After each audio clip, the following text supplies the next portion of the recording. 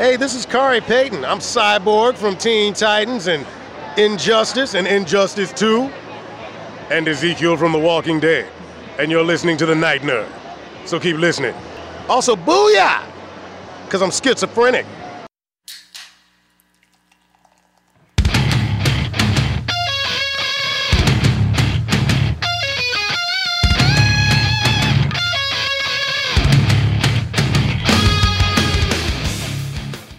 Welcome to the Night Nerd Podcast. I'm your host, Lance. It's Tuesday, so we're going to talk some TV and movies. All week, we're celebrating the opening of Disneyland. It is one of the most amazing and happiest places on earth. I've never been there, but I hear it's great.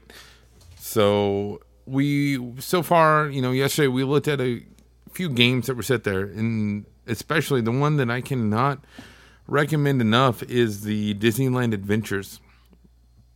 Whether you're playing on Kinect or just with the controller, it's really cool to kind of go through and see Disneyland almost as if you were there, seeing the rides and attractions and everything. It's just a whole lot of fun, and I hope you all check it out.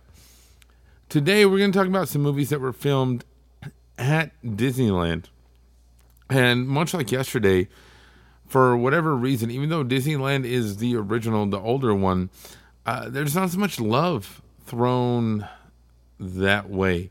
Everybody loves stuff from Disney World. You see all sorts of things there, but not a lot for Disneyland. I mean, even there's one movie that I came across that I haven't, honestly, I've never even heard of, that was filmed in Disney World, called The Further Adventures of Walt's Frozen Head.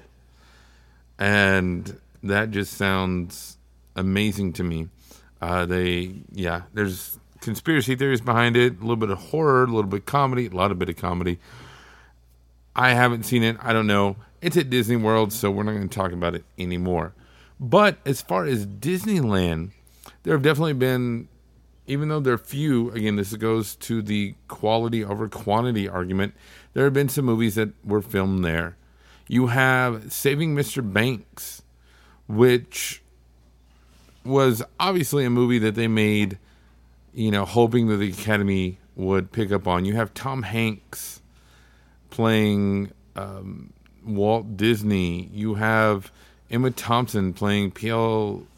Travers, who wrote Mary Poppins.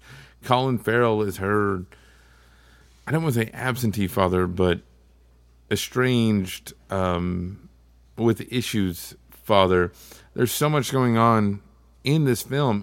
It's really a delight. I saw it after the fact and I enjoyed it. But one of the big moments, one of the big scenes in the movie is when Walt takes PL to Disneyland. He's trying to convince her to sell the rights of Mary Poppins to him so he can make a Mary Poppins movie. And he's trying to show how fun and exciting and lovable everything about his brand is. And at that time, Disneyland was the cream of the crop. So he takes her in there, there amidst all the people going around, seeing everything. They at one point they even get on the carousel, and that was a joke about, he had an inside bet if he could even get her on there. But there's also some sweet and touching moments in it. They have a moment where Walt looks up at a window that says Elias Disney, who was his father. And a lot of the movie deals with PL dealing with her father's death. And so this is a way that Walt was trying to say, hey, look, I kind of know what you're going through. I can kind of relate.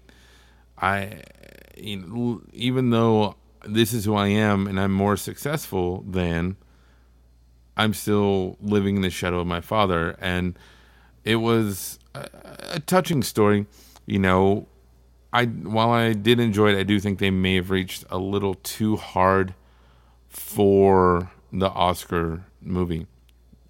But Disney, well, before we get to that, there you did have Tomorrowland, which was written by the guy who came up with Lost. It was directed by Brad Bird.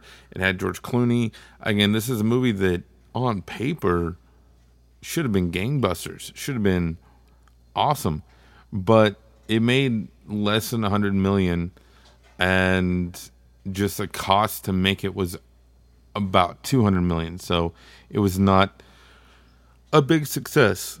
I know some people still have a fondness for it in their heart. Honestly, I could take it or leave it. It's not my favorite. It's not my least favorite. I'm actually indifferent.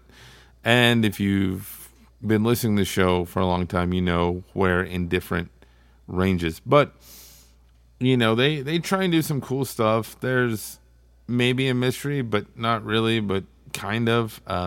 Again, from the guy who made Lost. So that should tell you everything. There's some heart there. If you dig deep and brush stuff aside, there's definitely a story behind the story, and stuff to be told, but it just didn't come across.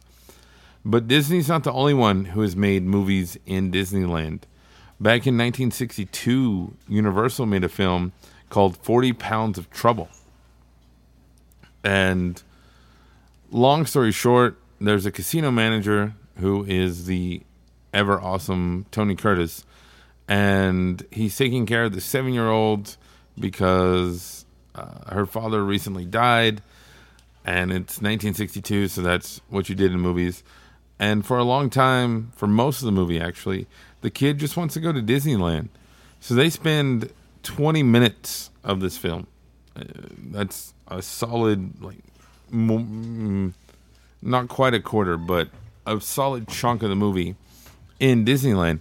And they're going around, we get to see Matterhorn and Storybook Land, Mr. Toad's Wild Ride, the Mine Train that we talked about yesterday with video games, the Skyway, all these things. It even starts over the top. They show up in a helicopter.